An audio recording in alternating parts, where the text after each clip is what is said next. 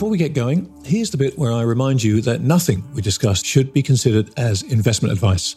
This conversation is for informational and hopefully entertainment purposes only. So, while we hope you find it both informative and entertaining, please do your own research or speak to a financial advisor before putting a dime of your money into these crazy markets. And now, on with the show.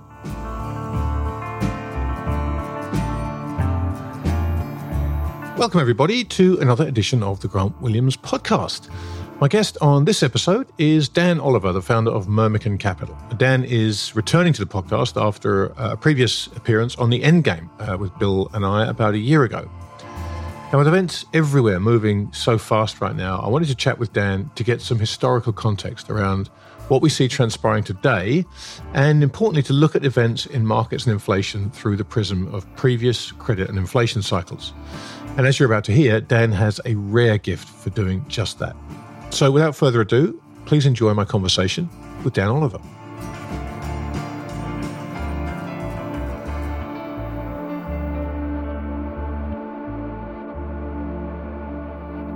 Well, Dan, mate, welcome back to the podcast. Last time you joined Bill and I for the Endgame. This time it's just you and me. And it was almost a year ago, I think, to the day that we had our first conversation. I think we're a couple of weeks past that. And what an interesting year it's been. It's amazing. I mean, following the credit cycle for so long and to be actually living through the end stages of it, which is both scary and also fascinating. I'm reminded of the Roman historian Pliny the Elder, who was such a scientist that when Vesuvius erupted, he raced to go investigate it and he suffocated. I hope I don't suffer the same fate, but it is sort of an intellectual fascination at the same time, knowing that it's a dire situation that many people might not survive even, or at least their capital might not survive. And so navigating is very tricky. And I go back to the idea that Churchill and many others have expressed that the further back in history you look, the further forward you can see. And all the things we're seeing today, the war, the collapse of the asset market, stimulus, everything's happened before. And one of the things I like to do in my writings is to find quotations from other times and other places that are so different from our world socially, and yet they say the exact same things when it comes to money and credit. And I think that whenever you talk about things happening today, people have their own ideas, their own prejudices that they may not know about, and they react in certain ways. But when you talk about these situations in other cultures, you don't have that emotional baggage, so you can actually look at it scientifically and then apply those lessons back to our situation, which is what I like to do.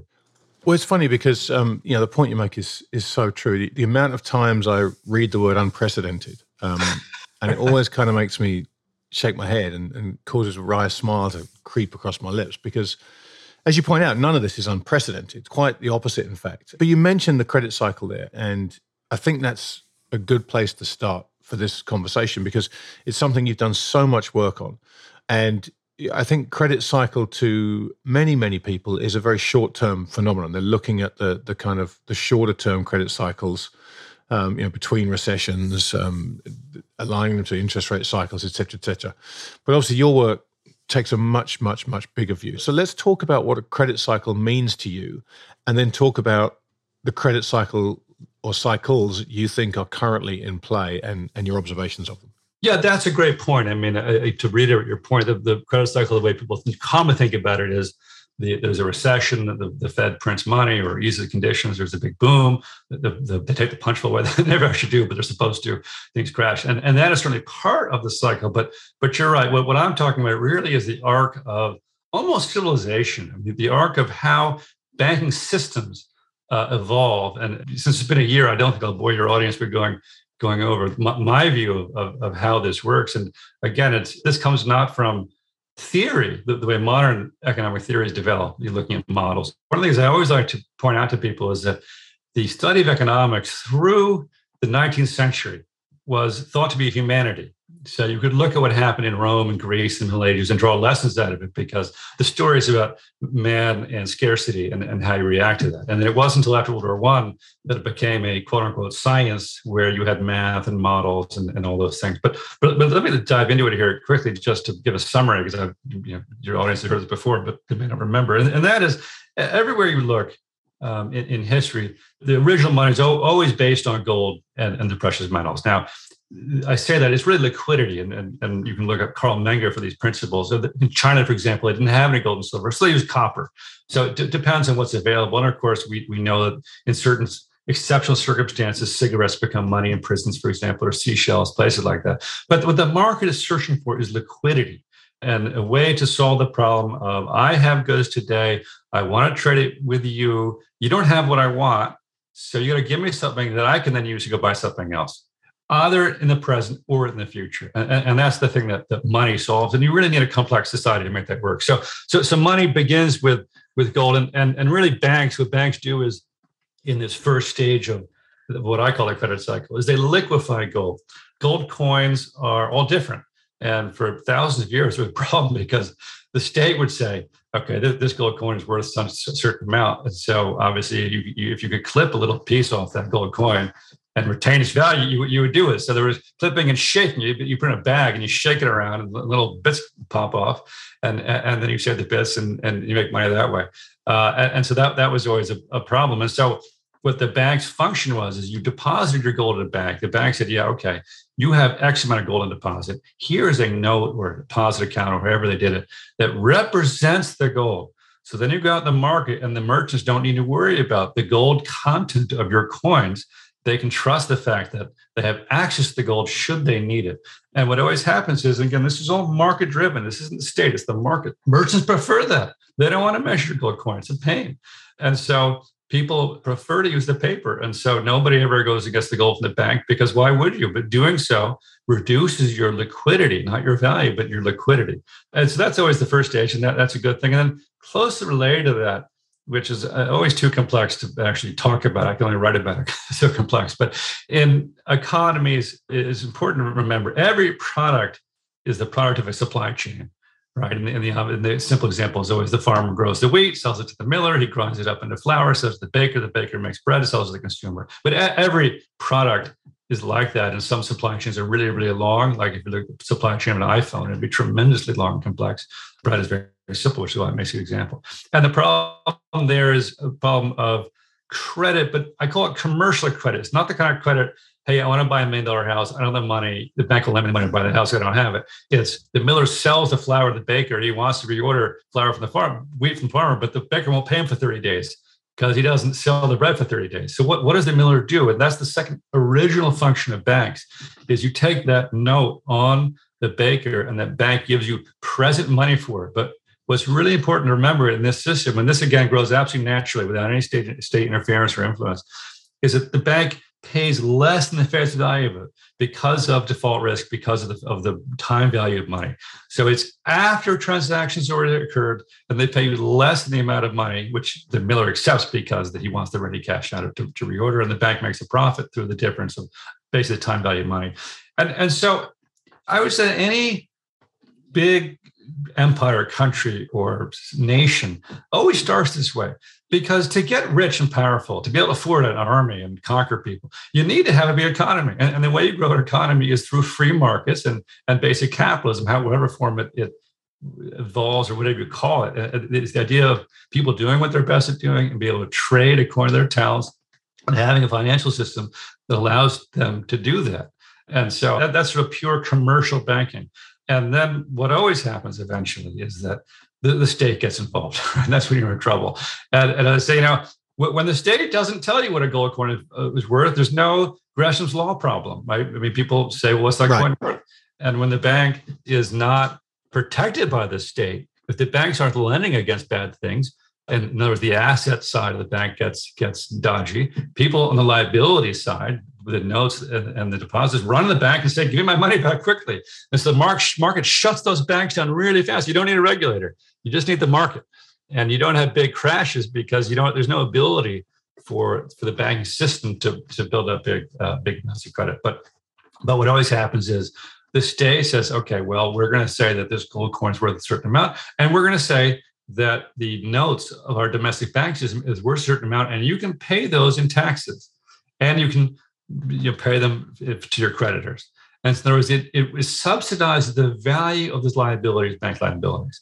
And once the banks are free from the market, then they can go start lending against assets. They can give you that mortgage to buy the $1 million house, even though you don't have any money, and finance it like 90%, right? Because they know that no one's going to run to the bank to get their money out, because they can use those notes to pay their debtors and their taxes. And then, of course, in our system, we also have FDIC insurance.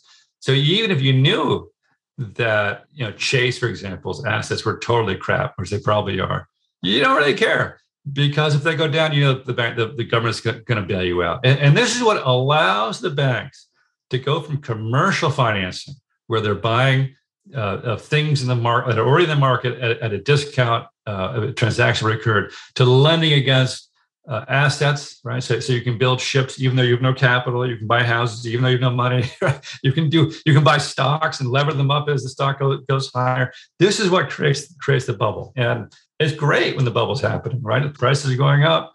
Everyone's getting richer. The state gets lots of taxes because there's so many transactions, capital gains taxes, and all the rest of it. It's really, really wonderful. But the problem is that, again, probably this is the Austrian business cycle thesis, what I call the credit cycle, is what happens is that when asset prices go up, that signals a scarcity, right? When housing prices double, it tells the market, hey, there aren't enough houses. Go build more. And that's what price signals do in a free market, is that signal scarcity. So entrepreneurs rationally go out and they borrow much more money from the banks, and they go bid on inputs. So you get your commodity prices going crazy, right? You build tons of houses or office buildings or airplanes or whatever it is that the U.S. market is pumping up. And then you get over capacity, because the increase in these assets wasn't driven by consumer demand. It wasn't a real scarcity. It was simply bad pricing developed by the banks. And so when the cash flow falls, because there's too many of these things over capacity, all of a sudden these projects, these malinvestments, cannot meet their interest payments to the bank and the people who funded them, and they liquidate. And again, if you read the history of this stuff, the first stage is you have a very small state, and the country just getting going, an empire just getting going, and you don't have these problems. The second stage, where the state lends its authority to the money, you get this additional credit cycle with the credit cycle where assets go up and crash. And that's kind of the end of the story. If you have a central bank, in the United States, for example, in the 19th century, everyone goes broke, capitalists lose a lot of money, labor gets fired, goods prices get thrown in the market cheaply because everyone has too much inventory. So prices collapse. Everyone's broke for 6 months, but the assets are still there. And even if they shouldn't have been built, they're still there. And that's very useful. And you see that, for example, they built too many railroads and canals. Well, okay, they shouldn't have been built. But, this is Schumpeter's theory, which I don't really agree with, but it's a good point that now when you come out of the cycle, no one's starving. In fact, there's too many productive assets, and they've become really cheap. And the next guy who wasn't as exposed to the credit cycle, he wasn't the gambler. He was the guy who was hoarding his money. And the saver guy comes in and he takes over ownership of it. He's a much better steward of capital than the speculators were. So he takes these over. We saw this in broadband, of course, in 2000, right? I was going to make that exact point. Yeah, exactly right. And that then can help new industries. And Schumpeter thought that this was great, that this is how it should happen, because now you build excess capital. But, the problem is you have a lot of waste too. A lot of that capital doesn't get used. Canals go to nowhere, broadband built that has no purpose. And so it involves a lot of waste. But again, without a central bank, the economy pretty quickly readjusts itself. And you see in the 19th century, lots of credit cycles, lots of busts, horrible busts. They last for like 6-9 months.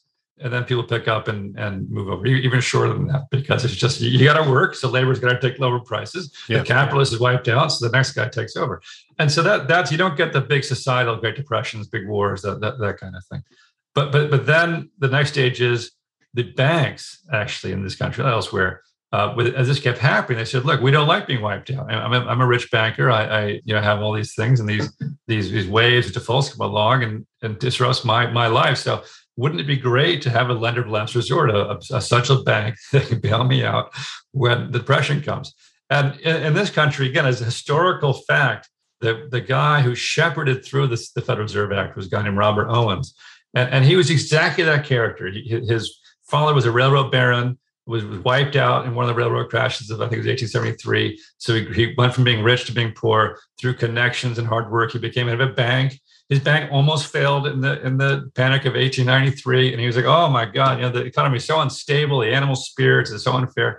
So what we need is a powerful state-sponsored bank to bail out the economy when you have these crashes.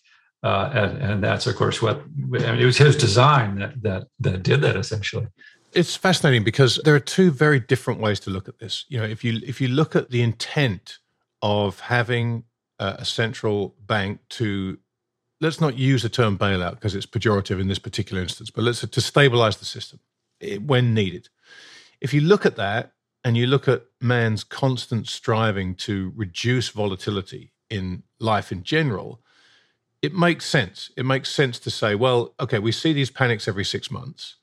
So why don't we have someone standing by, a firefighter, that every 6 months when one of these panics happens, or every 3 years, or whenever it may be, steps in, douses the flames, and then steps out again.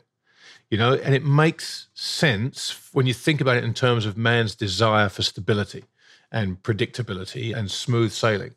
But of course, once that happens, it's the thin end of a very, very big wedge, as we've seen, from 1913, the Federal Reserve Act.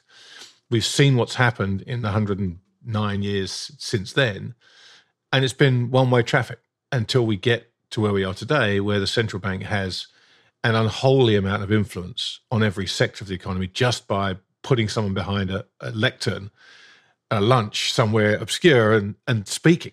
Whatever it takes. Yeah, exactly right. So to talk a little bit, Dan, about that path from here's a great idea to manage depressions and try and stop them being as extreme as they are and maybe shallowing them, to the entire world hanging on every word of a central banker who are almost guaranteed to drive us over the edge of the next cliff. Yeah, that's a great point. And again, I'll address that through a historical example that's relevant to our conversation. That is, the Federal Reserve was founded in 1913, and their function became almost immediately to finance World War I.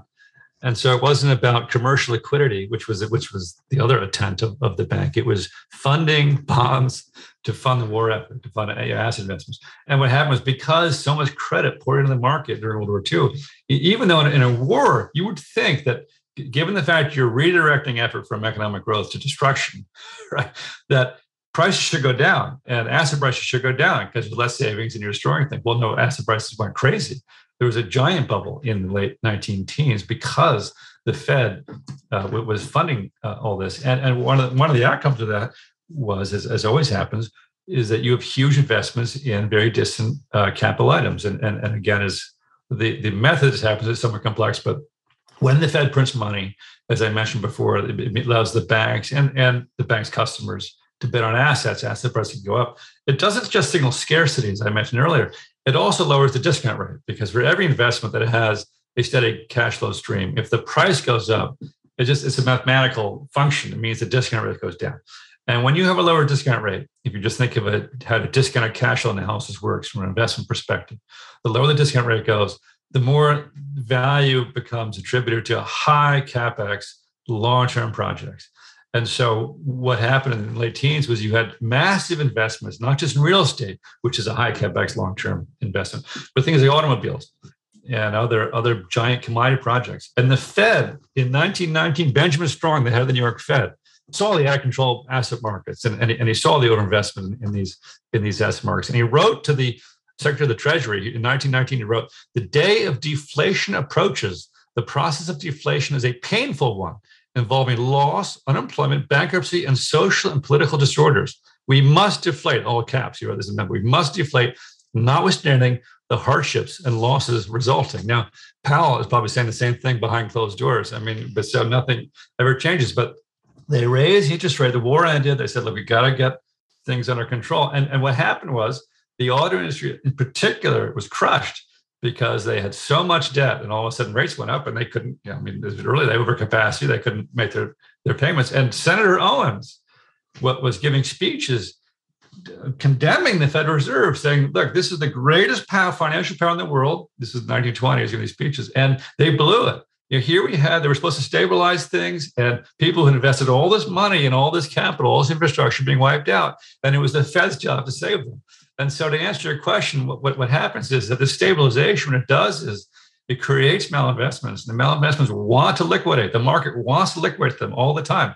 And the sooner they liquidate, the more you can go back to a rational economy where prices and consumer demand drive investment and people get what they want. But the more that happens, the more out of kilter you get, the more force the government has to exert to keep those investments going. And the story of the 20s is that the World War I created all this overcapacity in all, commodity, oil and steel and all rubber, all those things.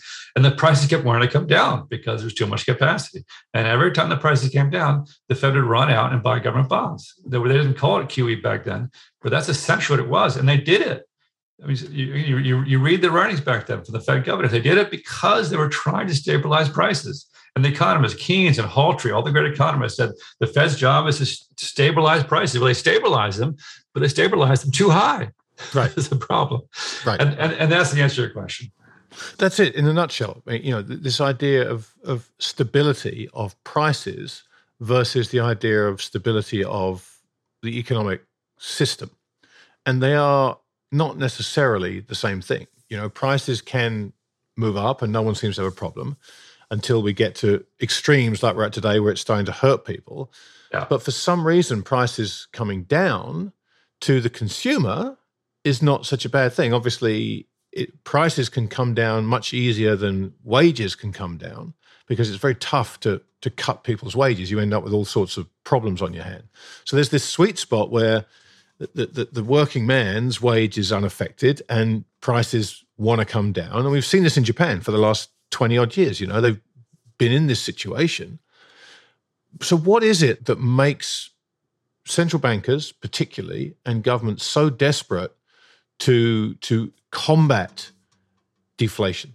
Well, I mean, again, let's be precise about it. They like asset inflation. They like it when asset prices. Okay, yeah, that's a good point. No, you're right. You're absolutely right. Deflation when good prices go down, but not if good prices going down is going to bankrupt the industries that make it. And also, in terms of commodities, if commodities fall too quickly, then the Fed thinks, oh my goodness, there's an economic slowdown. It means demand is faltering, and so we need to get those prices up. They like rising prices just as long as they don't rise too fast. And that's the problem they face. And I'll read another quotation for you. This is George Harrison testifying in 1931 about the great crash of 29. He replaced Benjamin Strong, who died suddenly in 1928. And the Fed became aware exactly what you say, is that asset prices were out of control, and yet goods prices were falling again, which signaled that business needed stimulating, but the asset markets need to be reined in. And so what is the central bank to do? And he testified to Congress, I do not think it is possible through any action on the part of the reserve system or any other central banking authority to make money cheap for business and expensive for speculation. The credit pool is too big and fluid a pool for any group of men, whoever they may be, to dictate the rates for funds that are put to different purposes. So that's idea one. Now, the idea two, which I think is very, very relevant to where we are today, he went on to say, if, on the other hand, you can advance the rate quickly enough without regard to any temporary effect on the business rate, you can probably accomplish what you want to accomplish without too severe pressure on business, because the higher discount rate will, in the first instance, put pressure on the banks to liquidate their call loans, these margin loans, and not their customers' business loans. It has always been that way.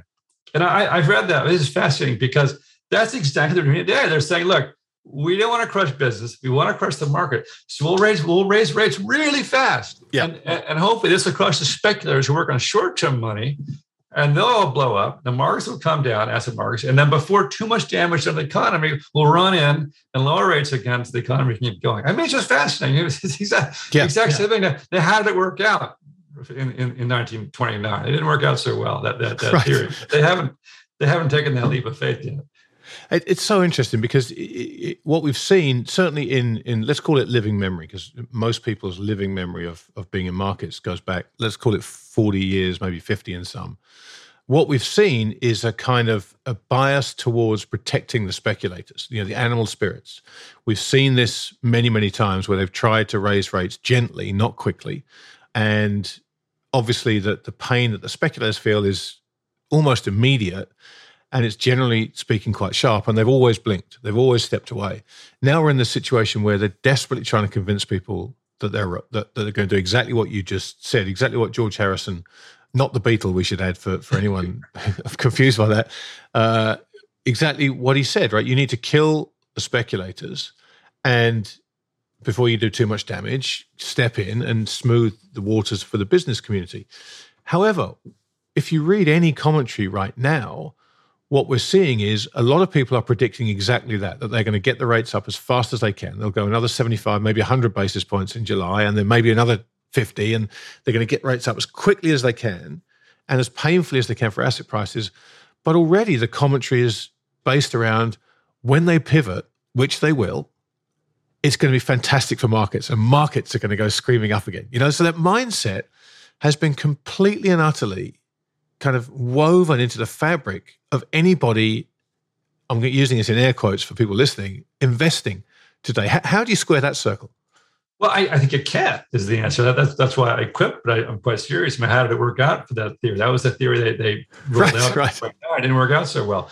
And you're already seeing, across the economy, the Fed recognizes that they created too much money. And if you look at a measure of liquidity, deposit accounts plus money market funds, and how much cash people have, forget about their bank account, their stock portfolio, their bank accounts. It's gone up, I think, 50% since 2019. It's an enormous number. And so they not only have to deflate asset markets, which gives you the confidence to spend, they've got to deflate the cash markets, which is your ability to spend. They're two different things, right? And they're trying to attack both of them. But of course, once you stop spending, then the business's revenue goes down. And yeah, you can get deflation, which I think is going to happen. I think we'll have a big deflationary wave, which again, you read the history of big inflations, whatever, you Weimar's the big mama case, but they're all the same. What convinces the central banks to keep printing are these enormous deflationary waves that threaten to roll over the entire system.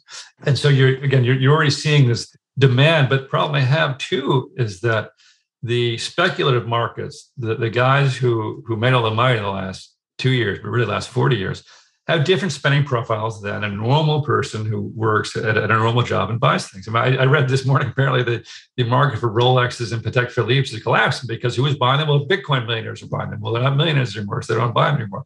Now, that's a tiny market. It's not going to affect a whole lot. But take that idea and spread it among the entire economy. The last 40 years, vacation homes have been in a huge bull market. People have spent careers, as realtors or builders or developers, all those sorts of things. Well, what if the economy rationalized in such a way that the speculators aren't buying giant mansions in the Hamptons anymore, or scale it down? People can't afford to spend half the year in Florida at a little house. They've got to spend time at home doing something else. Well, even if your economic demand is the same, it shifts. It does something else, and so you require a period of rationalization where you stop the bubble activities economically and start more sustainable economic activities. But that requires unemployment, it requires reinvestment, it requires people going broke, it requires all those things, which again, it's going to be painful. And Benjamin Strong said it, Powell said it, Mackenzie Marson said it in 1969. These transitions are very, very painful. And so there's no way, I don't think they can do it without pain. And the problem is that, as I know many of your guests have talked about, myself as well, the longer you go in the credit cycle and the more distant you go from where the economy would be without the credit inflation, the more painful it is to go back. And I don't know how our society can handle that kind of pain. We're just not used to it. The last time we had a major depression was obviously the 30s, and the country was in a very different place. In the 30s, people trusted the government, which they don't today. The population was homogenous, which is not today. People all went to church, where they don't today. There are all kinds of social glue that we had that they get through that period, which we don't have today. The transfer payments, there were no transfer payments in the 30s. Your community helped you out. Well, what if the money fails today and the government can't make those transfer payments, or at least not the extent people are used to? And what are the social implications for that? So I think the Fed is really treading on a line. They're doing what we talked about, trying to get rid of speculators and keep business without failing. But the risk is that the real purpose of the Fed, what its true purpose is to fund the government. That's what the purpose is. And it's designed to do that through a roundabout way. They don't fund it directly. Well, they do now, but they're designed to fund the banks who fund the government, right? And so the banks blow up. Who's going to buy the treasury bonds? And that's the primary function. And you just follow the chain of logic. The market crashes, all the capital gains tax income revenue goes away right overnight. Business slows in a progressive tax environment. A small decline in your income results in a pretty big decline in your tax bill, right? Because it's progressive. So all of a sudden, the banks are in trouble, the government's in trouble. And what's the Fed going to do? Just step back and watch the whole thing blow up the way they did in the 30s? I think that's a very unlikely situation. So I know there's a lot of discussion about pivot. Of course, they're going to pivot. They have to pivot because if they don't pivot, the financial system goes down, the banks go down, and the state goes down. And that ain't going to happen without a fight. So when you said there that we're in a very different situation, obviously no words could be truer. But while the broader situation is very, very different, society is very, very different, economic environment is very, very different, the composition of the economy is very, very different, the playbook remains the same. And so, as you say, they will pivot because they have to pivot and they have to step in. So when you think through historical examples of this part of the cycle, really the one constant we do have is the action of the central banks. We pretty much know what they're going to do. We don't quite know when. We don't know quite how serious they are and what it takes to ultimately frighten them into pivoting. But what do those same actions look like in this very different society? And what are the likely chain of events once they do pivot? Do you see them once again getting their own way? Or do you think this cycle is much more like the late 20s, early 30s, in that even if they do pivot, it's not going to matter as much? Yeah, well, I mean, it's different because back in the 20s and 30s, the Fed still was more constrained with the power with what it could do. And they had a gold coverage ratio that they had to obey by law. Right, great point. Which prevented certain things.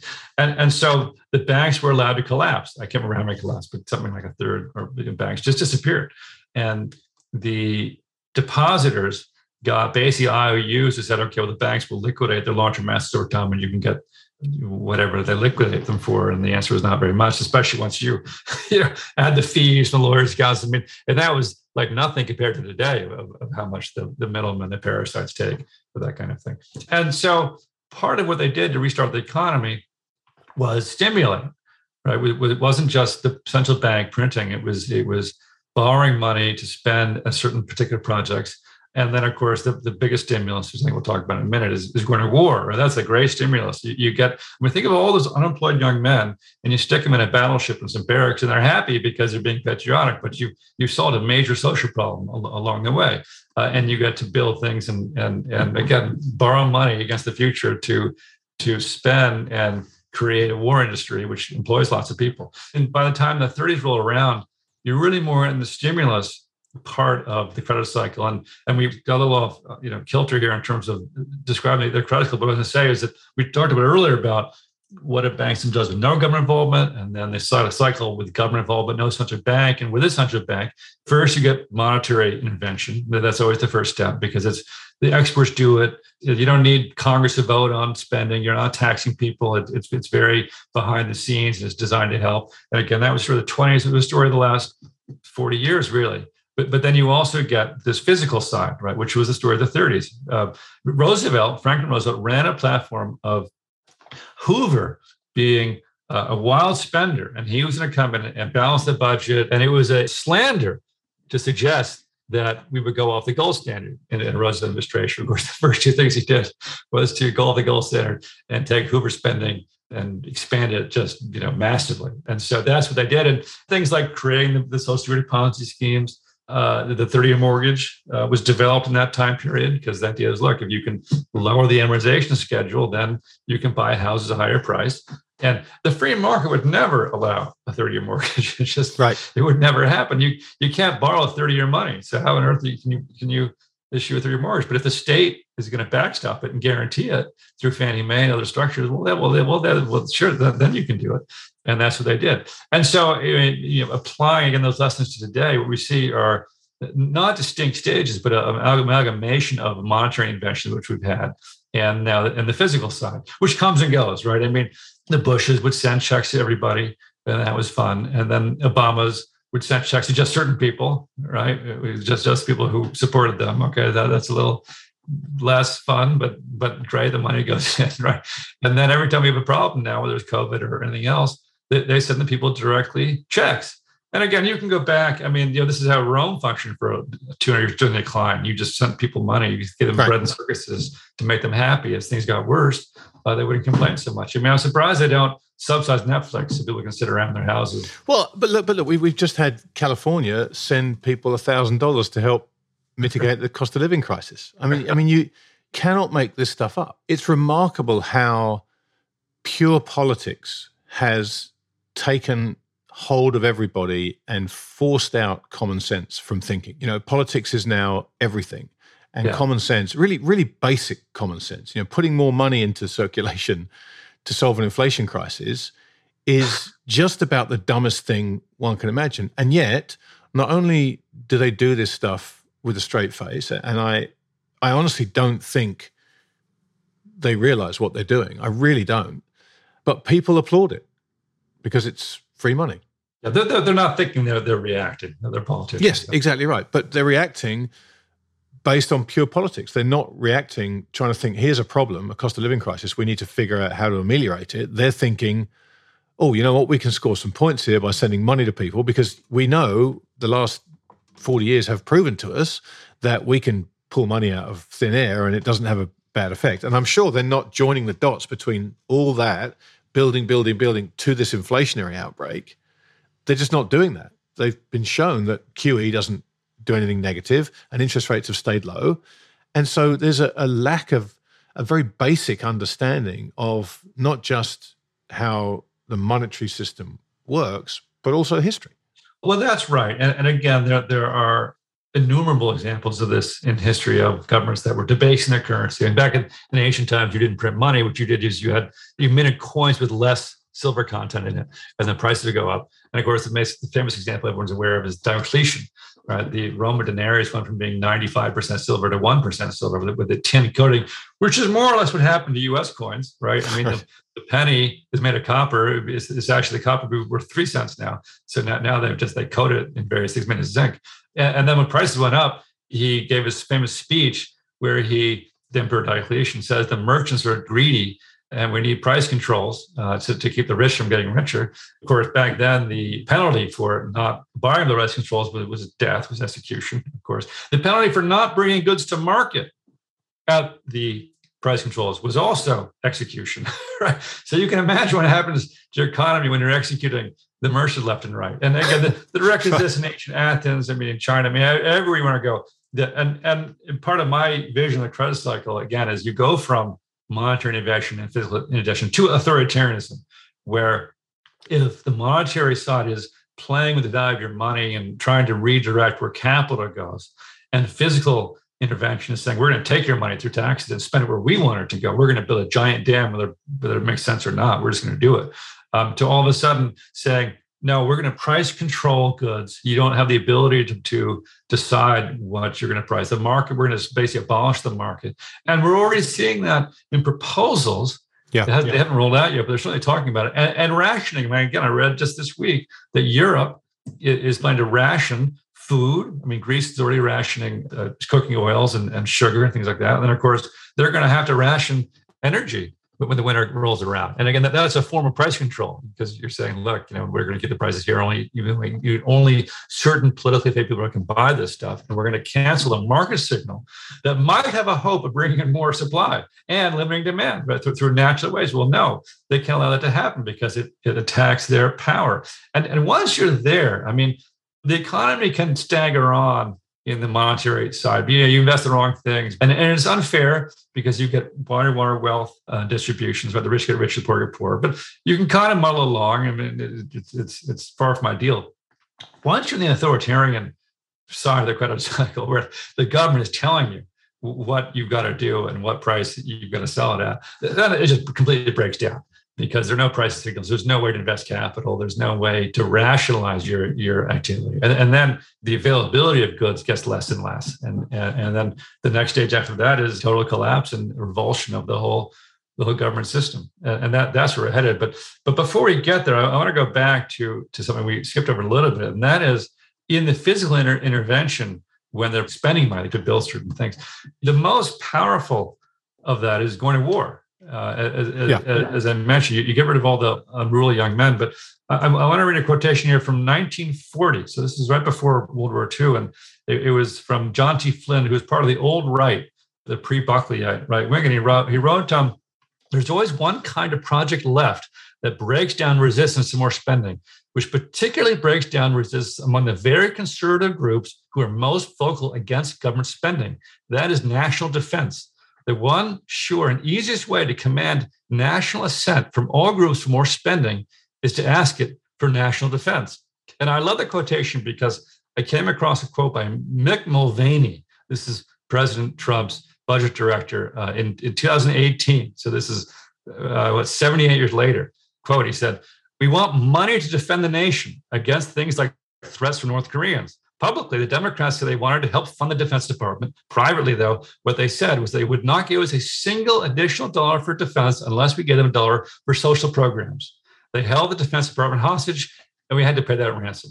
And so Flynn's point, and again, he was a student of history. He saw how Italy and Germany developed from the 1860s and 80s from agrarian economy into the fascist industrial powerhouses they became through this tension between the left that always wants to spend money on everything and the right that doesn't. But they say, okay, yeah, fine, we'll do it as long as we get our military. And here it is. I mean, this is what still happens. And then Flynn wrote, this is 1938, so 2 years earlier, he said, "You cannot have a war industry without a war scare. And having built it and made it the basis of work for 7 million men, you cannot demobilize it. And you will have to keep on inventing reasons for it." And I just, you read this and it's mind-boggling because he's talking about, again, a very different situation that was happening in the 30s, but it applies exactly today. I mean, the whole idea was we had a lot of military spending because of the Cold War against Russia. And the Cold War would end, and then we have a peace dividend. Remember the peace dividend, all that talk, and all the money we're spending on arms would go to social programs instead, and it wasn't great. Well, we have spent more per GDP on military since the end of the Cold War than we did before it. And we keep finding monsters abroad to destroy this is the U.S. because it's so great. I mean, the military contractors are so influential, and it's a stimulus that the right likes and the left allows it because then they get their stimulus. And then you become, as Flynn talked about, this war machine. And I'm going to read one more quote, which is from a historian, Charles Beard, who was the preeminent historian in the 30s until he took against Roosevelt, and then he was canceled, the version of canceled. He wrote, and this is in 1936. This is a good 4 or 5 years before the U.S. joined World War II. He wrote, "Confronted by the difficulties of deepening domestic economic crisis and by the comparative ease of a foreign war, what will President Roosevelt do? Judging by the past history of American politicians, he will choose the latter, or perhaps be more accurate to say, amid powerful conflicting emotions, he will stumble into the latter." So again, here's a guy who predicted World War II essentially several years before it happened on an economic basis. And I bring all this up, Grant, because to me, again, we're living through an exact parallel today where the Biden and the left, they want a war, they need a war, right? All the price increases is Putin's fault. You got to tighten your belt and sacrifice your economic well-being for the war to be patriotic, right? It's all about that. And again, all these themes were picked up, of course, in 1984, right? By George Orwell. I mean, that's why you always have to be at war because it creates sacrifice. And again, this is part of the credit cycle as the economy gets worse and worse. And this is all in 1984, right? The coffee gets more and more drab, and the great 5-year plans are to fail more and more. You need more and more war to convince people that they're sacrificing for something as opposed to for socialism. It's so interesting, Dan, because when you do read history, let's take World War II, for example. When you look at the economic pressure brought to bear on Japan, for example, you look back at that now and you can see that they really had no choice but to do something, right? Because of the embargoes and all the other problems that they had. These are all economic weapons that were turned against them. And as I've read history through time, you look at the Treaty of Versailles and the economic impact that had on Germany, and you can see with the benefit of hindsight how all these dominoes toppled, and you can even rationalize something as irrational as Hitler. You can rationalize that because you can see how the pressures built to create that monster.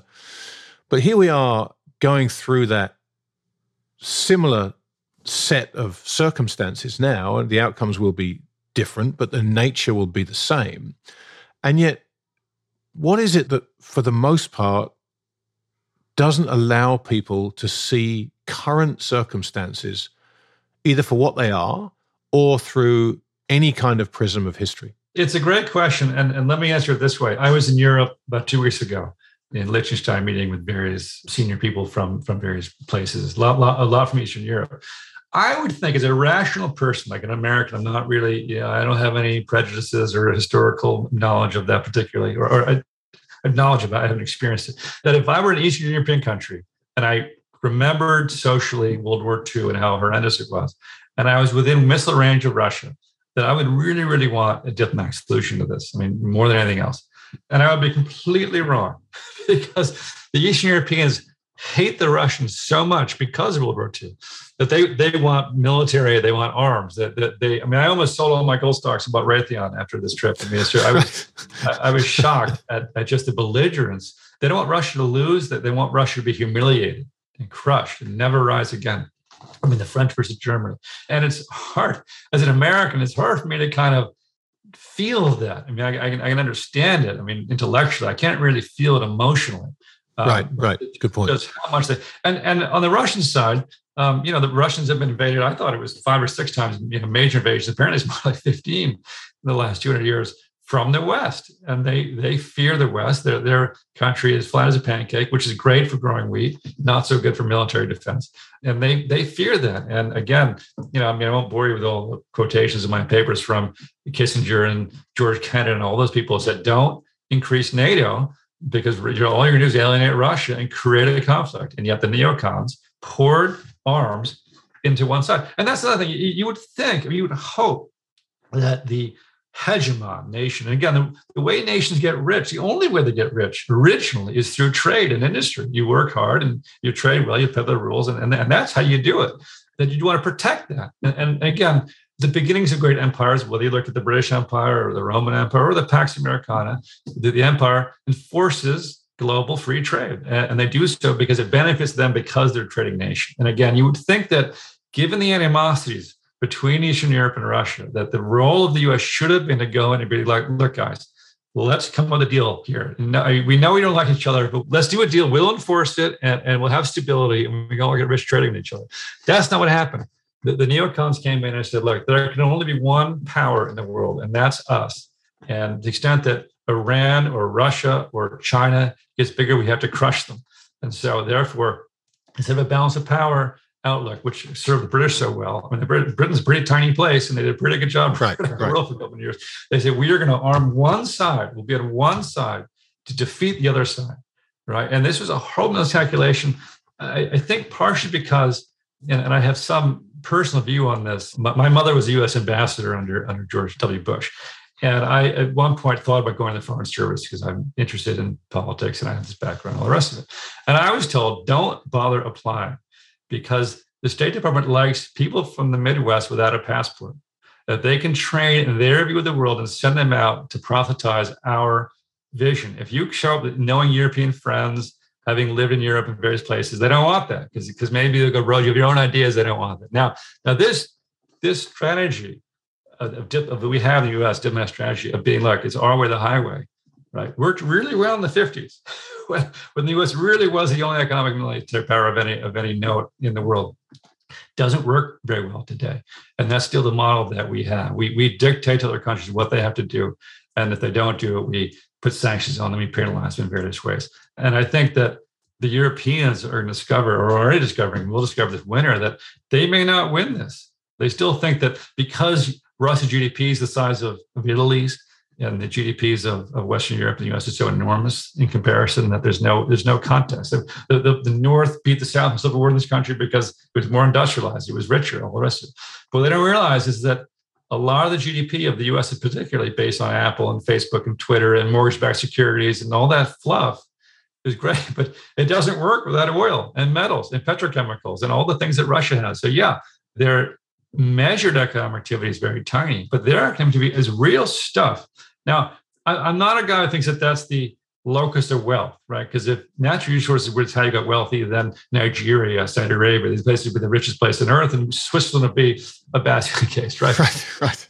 It's what you do with the natural resource, and that is, of course, true. But having built an economy, an economic system that requires certain inputs, if you suddenly take those inputs away, which is what Biden has done by canceling the pipelines and canceling drilling, and the Europeans by the crazy idea of starting a nuke path, you suddenly take away the resource that drives that economy. It simply doesn't work. It doesn't survive. And that's where they are. And people haven't, I think, woken up in Western Europe yet that the winter is going to be a very, very unhappy, unpleasant place. And how long can they continue this against a war against the places that have the natural resources? I don't think very long.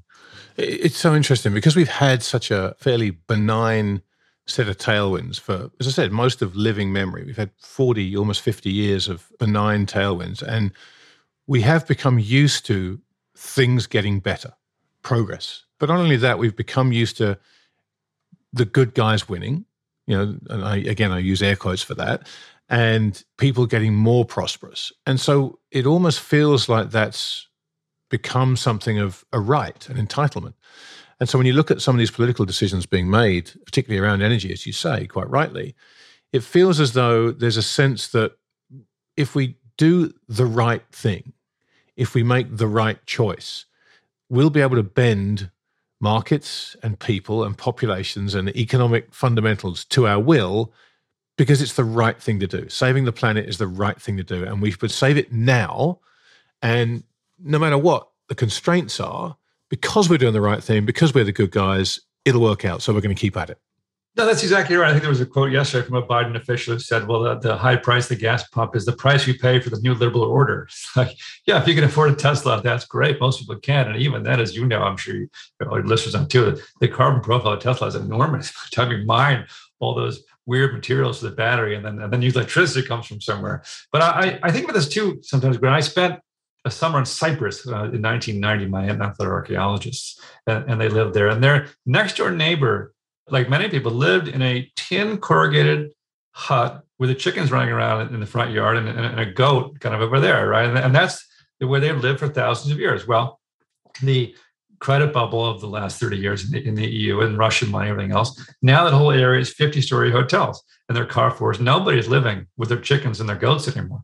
But the economic growth wasn't real. They haven't become more productive. It's a service economy for people who make money in speculation who may not be there. And imagine having to move back in with your goats and your chickens. I mean, that is a very hard transition to go back to. And yet it was only 30 years ago that they were living like that.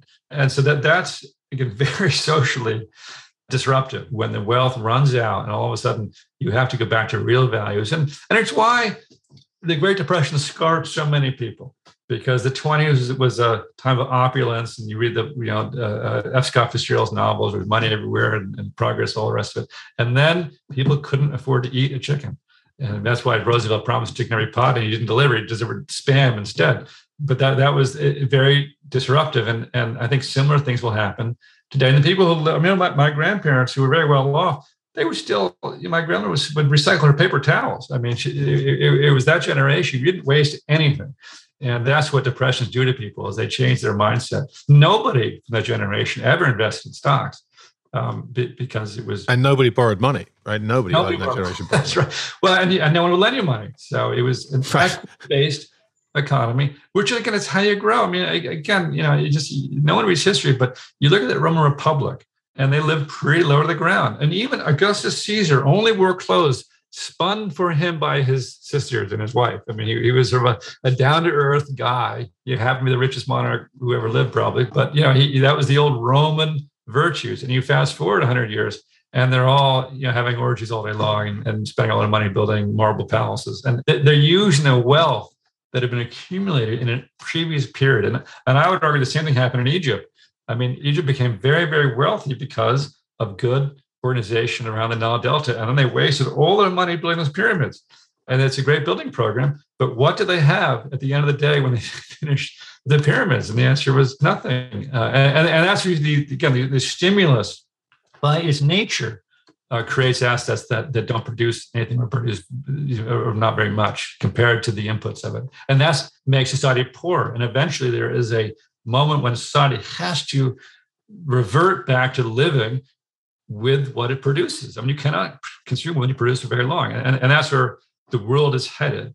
And Powell's accelerating this, of course, by raising interest rates.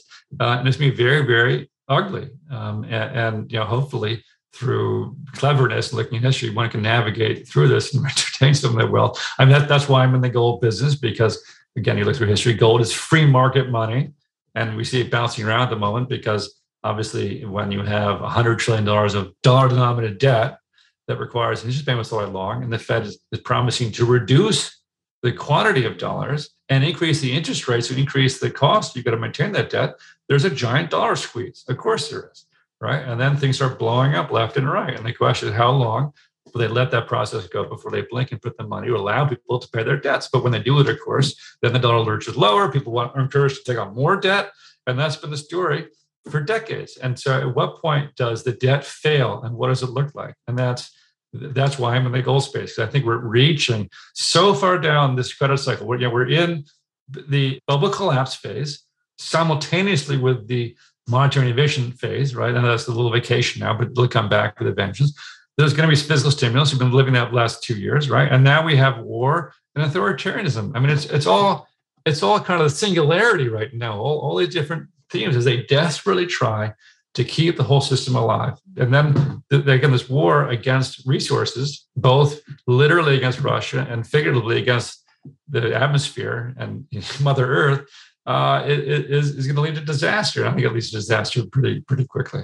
Well, let's finish by just talking through and using that historical lens and your, encyclopedic knowledge of these cycles to just talk about how you see the next period. And I don't want to put a time frame on that next period, but really I'm interested in the kind of progression from here, not when all this happens, but looking at where we are and having been able to see where we've been headed for some time now, what comes next for this? What do people need to be looking out for in terms of recognizing, okay, here's the next phase of this cycle on the way to the collapse? Yeah. I think we talked about it before, but just to pull it together, I mean, we're in a place where the economy needs to be stimulated constantly to keep going, but that creates asset bubbles. So right now, the Fed, as it has done in the past, is trying to rein in the asset bubble, but they're going to wind up killing the economy as well. And so at some point, the Fed is going to pivot because they're going to have to pivot. They're going to put the money again. Now, they may try to do it selectively. I know there's a bill in Congress that would require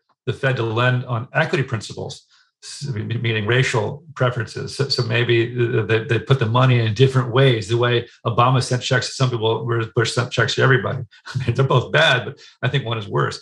And so you're going to get more stimulus because they have to, unless they want to collapse the entire economy. That will raise prices. I mean, for sure. I think we'll see more war.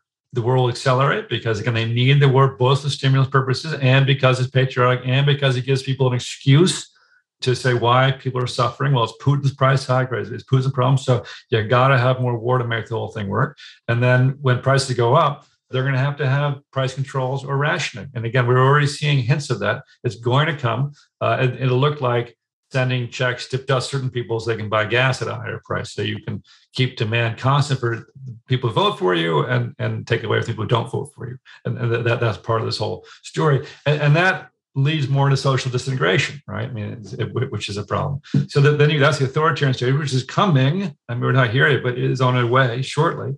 And then the question is, how much resilience does the economy and society have to put up with the economic dislocations? I mean, so far it's been, well, you can't get the toy you want, or the chair didn't show up, or okay, you can't buy this brand of something, you buy a different brand. Okay. But, looking forward, what it's going to be, you can't buy basic things you want, or they're just so expensive you can't afford it anymore. Meat consumption has gone way down already, apparently, because people simply can't afford it. At what point does the economic coordination break down so much that you get a political revulsion? And I don't mean just with the polls, I mean deeper than that. And that's coming too. Again, Adam Smith said there's a lot of ruin in a nation, and it takes a long time. And as Gibbon said about the Roman Empire, in his famous book about it, which is brilliant, the surprise wasn't that it collapsed. The surprise was that it took so long to collapse. Yeah, It was so badly run. And so it's hard to put a time on all these events, but I will say that they're all either happening now or about to happen. You can see it coming. And I don't think that in a tremendously complex economy that we have today, that a big declining coordination lasts very long. I think a big collapse comes in pretty short order after you start putting wheels on this incredibly complex machine that we've built over the last 40, 50 years. So last question for you, and I'll let you go. But what does this mean for capital? Because obviously we go back to the period we talked about previously, and we saw the banning of gold, for example. And a lot of people think gold is the answer to this. But once again, it's not a simple answer. Do you think we could see a sort of Executive Order 6102 redux at some point where private ownership of gold is banned? Have we gone too far in terms of the dispersion of that for it to happen now? What does it mean for capital, and how should people think about the sensible ways to navigate this, at least in an elemental sense? How do you put things in place that will give you a chance through a collapse? Yeah, well, let's first distinguish between physical capital and financial capital. I think you're talking about financial capital. Yes, I am. But we can discuss both for sure. But it's good to keep both in mind, because physical capital is extraordinarily useful. And I say that because, again, you read the history of inflation, it's big and small. The people who get really, really crushed by this are middle-class office workers in the cities. They have no physical capital, and you live in an apartment, and you're relying on everything that you consume for a big, long production chain. And you go work at some intellectual thing where you're producing paper of something or other, the value of which goes down. So you lose your financial capital. You have no physical capital to step back on, and your earning power disappears. And so that's the worst place to be. And it's something that many listeners should probably be cognizant of. I think I moved the country 2 years ago, as you may know, from the city. And, I see people who are lower down the economic scale a lot more resilient than I am. When things go to crap, the carpenters, they'll be just fine, I think. The hedge fund managers may be a little more, have a little more problems. So physical capital is one thing to think about. And can you get some? And how can you get some to help you out in the future? And I know when I visited Bulgaria in the 1990s, they called it the jar economy. The city workers would get little quarter-acre plots out in the country, and they would literally grow food there. And they would go out and harvest it and eat it. Things were so bad, it was like that. So it's something to think about. I hope we don't get that bad, but it can. In terms of financial capital, the reason I like gold so much is because it's both, right? It's a physical thing that's also financial capital. I would say it's the only thing that has a characterization, perhaps silver in a sense too, but gold and silver are really the only objects that straddle both worlds, which is why it becomes so valuable in these moments. But in terms of financial capital and your question about nationalization, nationalization has already happened in a sense. What I mean by that is the ESG nonsense and the SEC proposing rules whereby passive investors who now control the bulk of capital must invest in certain things, and companies must behave in a certain way that the leftist overlords want them to. And so your capital is already being controlled. It's already been directed into non-productive places because the state mandate that it be so. But it's non-productive. It's loss-making. And so that capital is very tenuous. In terms of gold confiscation, FDR made possession of gold, I think it was a $10,000 fine, which in those days was like $1 million, and 10 years in prison. I don't believe anyone was ever prosecuted under that law. It was meant to scare you. And I think the numbers, very little gold actually came in. It's very hard to do that. What Salmon Chase did, this is Lincoln's Treasury Secretary in the Civil War, he put an enormous transaction tax on gold to try to immobilize it. And I think that's more what they would do. It's just the U.S. is not a place yet where they're going to send stormtroopers into your house and ransack your basement or your underwear drawer or whatever, looking for your gold. I just don't think we're there yet. Now, they're doing that to political opponents, so maybe I'm wrong. Maybe we're in that direction already, but I have a hard time envisioning that. But some sort of giant transaction tax. But I don't want to take too much of your time, but I do want to tell a story of what happened to Salmon Chase's initiative. I think it's very instructive. When FDR banned the ownership of gold, the Federal Reserve was backed by about 2/3 gold. It had commercial bills. These are 90-day commercial paper. And it had government bonds of a government with almost no debt. Andrew Mellon had paid back almost all the debt during the 20s. And so, in fact, the Fed's balance sheet was incredibly solid. And to the extent that a dollar represents a claim on that balance sheet, even though you can't redeem it, you can still trade it, still backs the value. The dollar was fine. I mean, the problem that they had back then, so they thought, was the dollar was getting too strong. That was not the case in the 1860s. When the U.S. was fighting the Civil War and Salmon Chase went to the New York banks to raise money for the war, and the banks said, forget it. And which is why they had to pass the Legal Tender Acts. They had to pass the National Banking Acts and ban gold. And because the government was such in bad physical shape, when he banned the transaction of gold, gold didn't collapse. The dollar collapsed. The greenbacks collapsed. And they actually rescinded the tax 2 weeks later because they realized, wait a sec, if you can't trade your greenbacks for gold, nobody wants the greenbacks. It's only the ability to trade that gives it value. And so, again, taking those two same policy but different situations and looking what happens, we today are obviously much, much more like the 1860s than the 1930s. We don't have a central bank that's backed mostly by gold and a government with no debt and commercial bills. We have a government that is backed by 30-year government bonds of an insolvent Congress and mortgage-backed securities of a real estate market that's collapsing. Now, that's not good asset value. And so if they ban gold, so you can no longer take your dollars and buy gold with them, it's the dollar that collapses, not gold. So I can't wait for that to happen. Fascinating. You know, if I've learned nothing else today, Dan, it's if I'm going to hide my gold, don't put it in the basement or my underwear drawer. If those are the two places that I look. Listen, mine's not there either. Just so everybody knows. Listen, every chance I get to talk to you, Dan, I relish, and this has been no exception. It's so fascinating to pick your brain. And you have just such an incredible way of communicating this historical context that I think is just so valuable for people. So thank you for being so generous with this time and spending it with me. Well, I love talking about stuff, as you can tell. And hopefully one day I'll get my book out. It's not done yet to save the emails, but it will come out one day. I'm going to make you commit now in public to coming and talking to me again once it finally comes out, or in 5 years, whichever comes first. Fair, agreed. All right, then. Take care of yourself, and I'll talk to you again soon.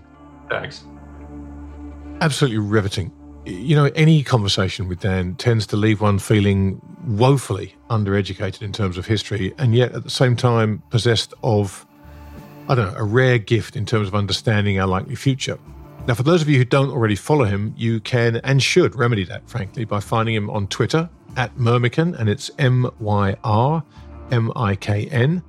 And you can find him more information about Dan and Myrmikan Capital at myrmikan.com. Again, MYRMIKAN.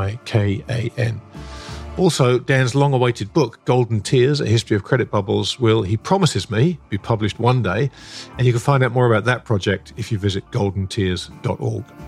That's all from me for another episode. My thanks to you, as always, for giving up your time to listen to me. I'll be back again soon with another podcast. Thanks for listening.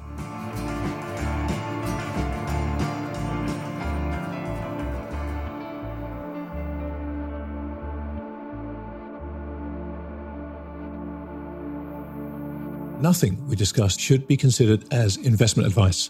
This conversation is for informational and hopefully entertainment purposes only. So, while we hope you find it both informative and entertaining, please do your own research or speak to a financial advisor before putting a dime of your money into these crazy markets.